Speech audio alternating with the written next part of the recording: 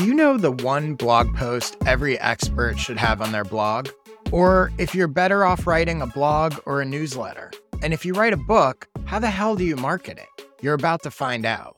Welcome to the I Want to Know podcast. On today's episode, I'm going to share with you some highlights from a recent jam session where I answered those questions from some of my skill session members. In case you don't know, my jam sessions are monthly group coaching calls where skill session members can get help from me on their specific projects. You can learn more and become a member at joshspector.com/sessions. And just a heads up, if you're listening to this the day it's released, you're going to want to do that this week because the price is going up next week. And you're also no longer going to be able to buy the sessions individually after next week. So go there today, check it out. You'll love it. Now, let's get to the first question. Skill Sessions member Brendan McAdams asked me a super specific question I was excited to have a chance to answer. He wanted to know what I'd recommend you write about in your first blog post or newsletter issue.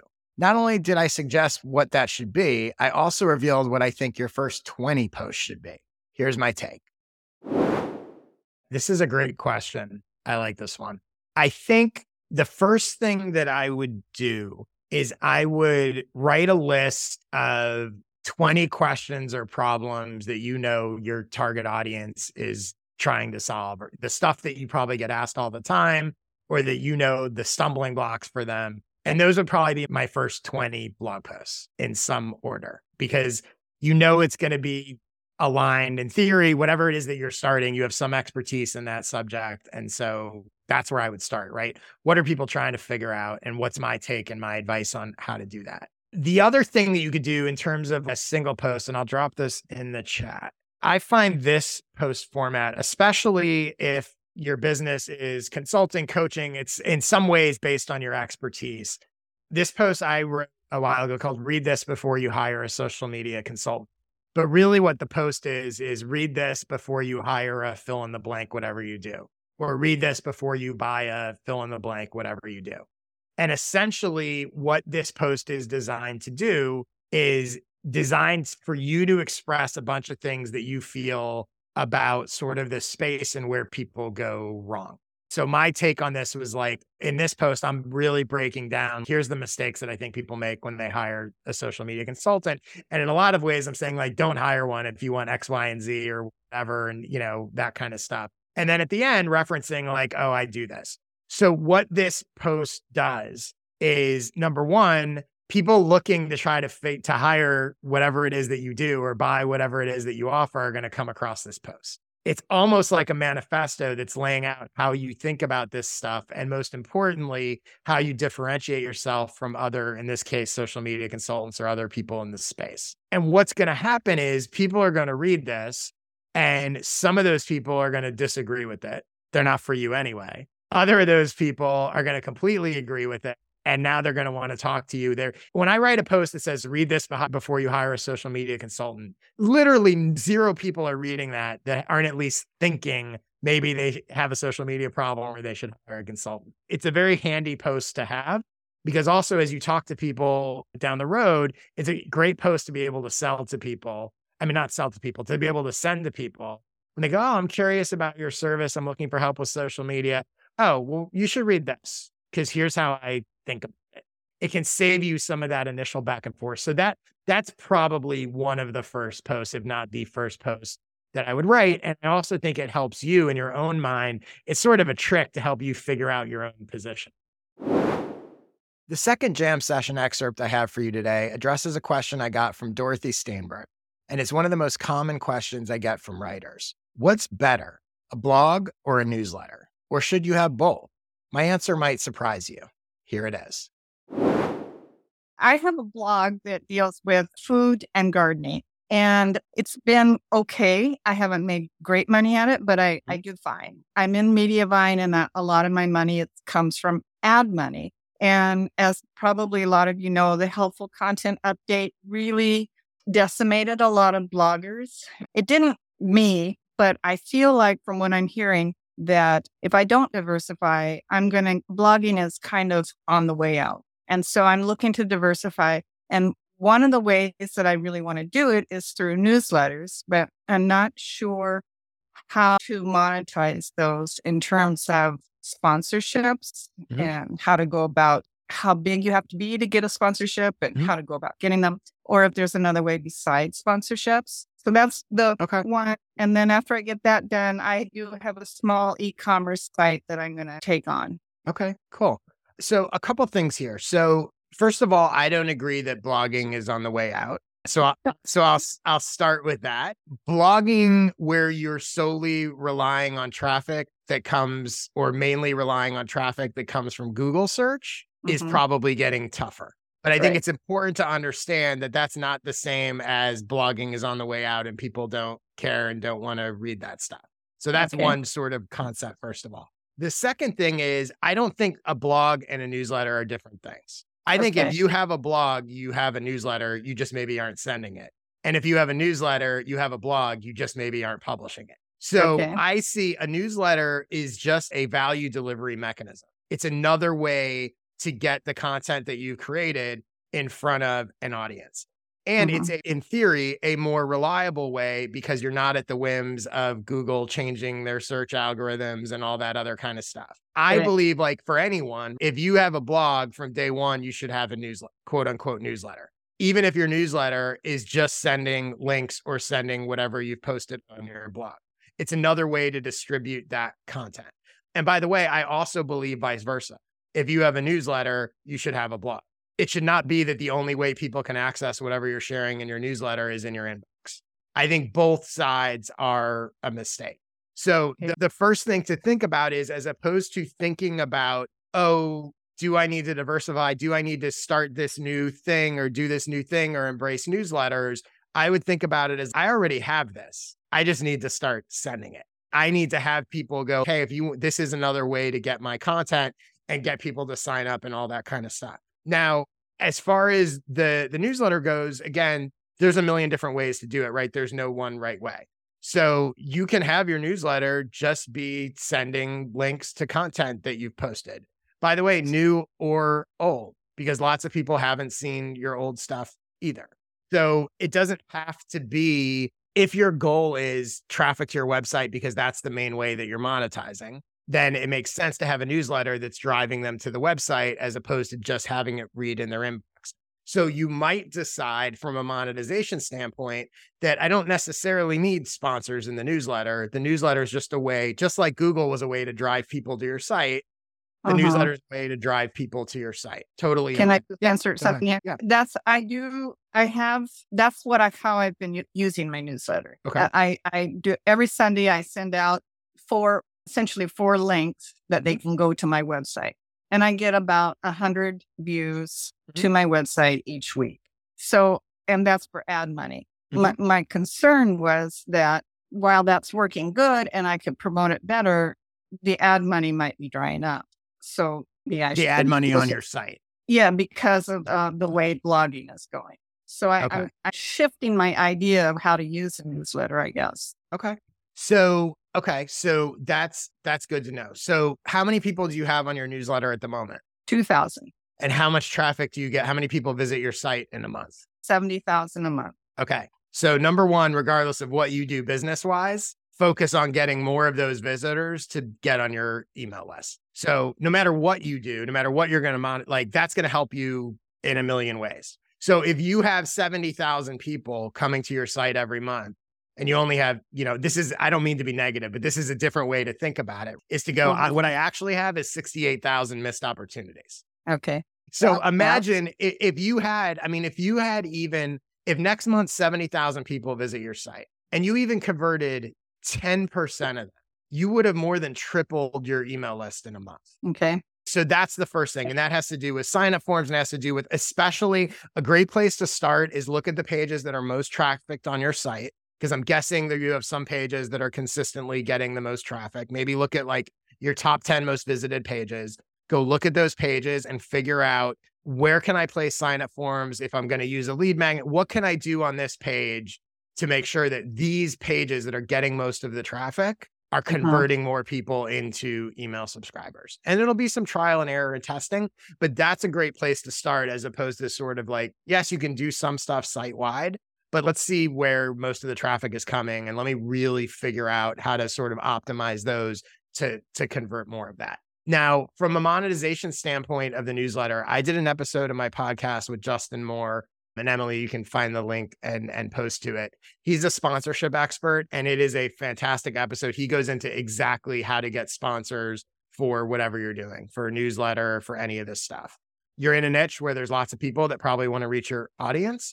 So I would recommend watching that episode as opposed to me giving you a bunch of sort of thoughts here.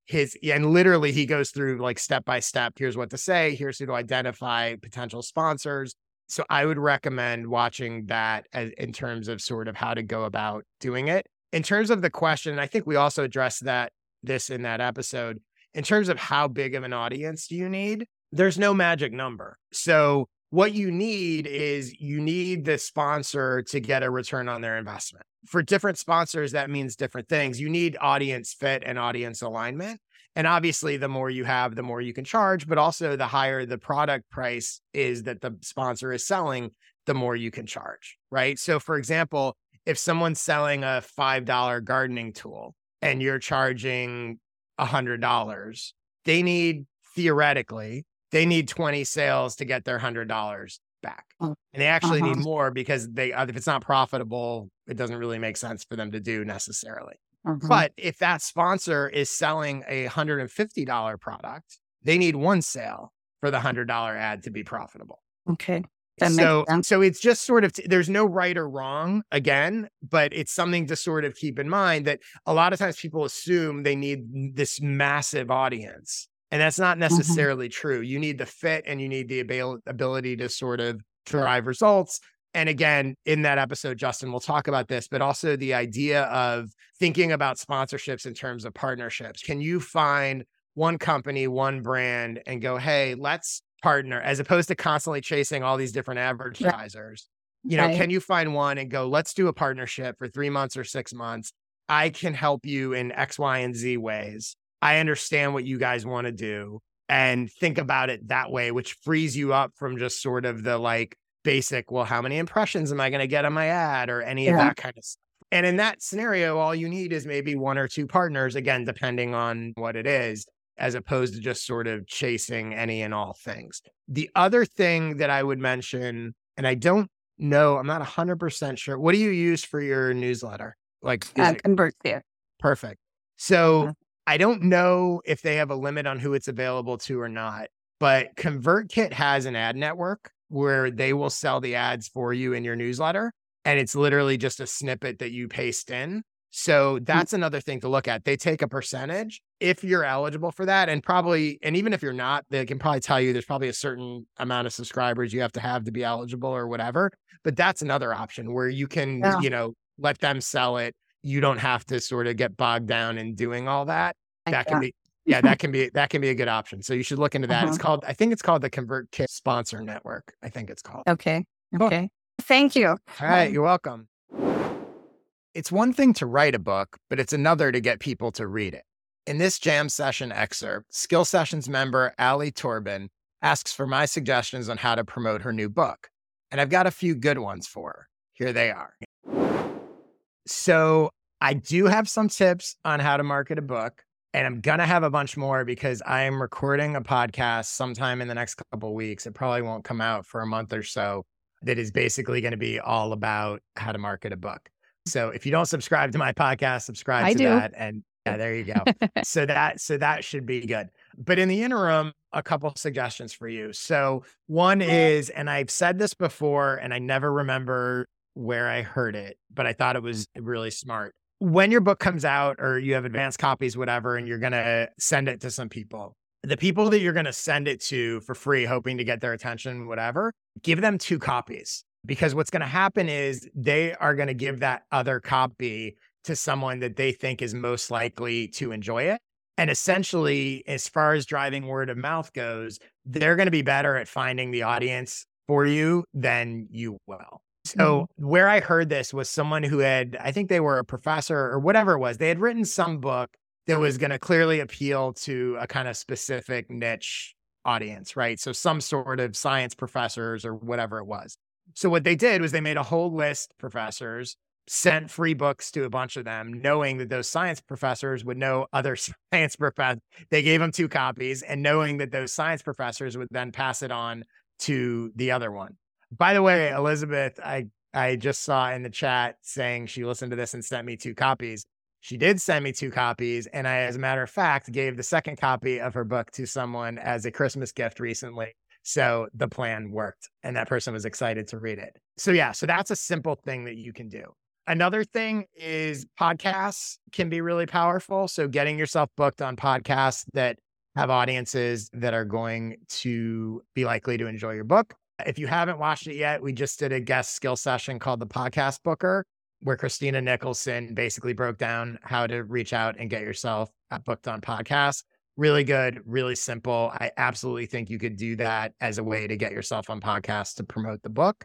And one other note about that, I had heard, again, I don't remember exactly where I heard it. It was on somebody else's podcast. There is a guy who has published a bunch of best-selling books, I think independently published. And I want to say his books, like one of them is called like The Miracle Morning or something like that. I think it's like a morning routine thing, whatever. And his strategy, a large part of his strategy was, I think he went on like over 100 podcasts or something like that in a year. But what he did was he looked for podcasts that were in like Apple's new and noteworthy section that were relevant to his, target audience.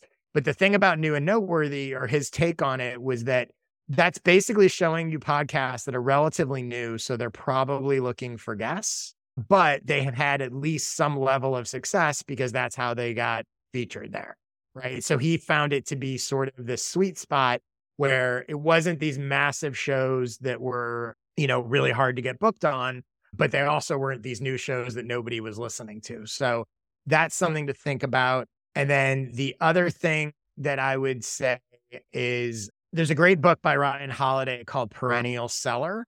And it talks about the whole premise of the book is why do some things, specifically like creations and, books, movies, music, all that kind of stuff. Why do some things continue to sell forever and other things sort of sell for a little bit and go away? And he looks at all sorts of different things, but it's, like, why does The Catcher in the Rye continue to sell, millions of copies every year? And the first half of the book is about what goes into producing works that perennially sells. And the second half is what goes into marketing work perennially sells. Really, really good book. But one of the things he talks about there, and this relates to newsletters, blogs, whatever, but he talks about it as a ladder where it's like each appearance or each coverage that you get, you then use to get bigger. So if you take podcasts, for example, every time you get booked on a podcast, you're using that to get booked on a podcast that's slightly bigger and then one slightly bigger than that.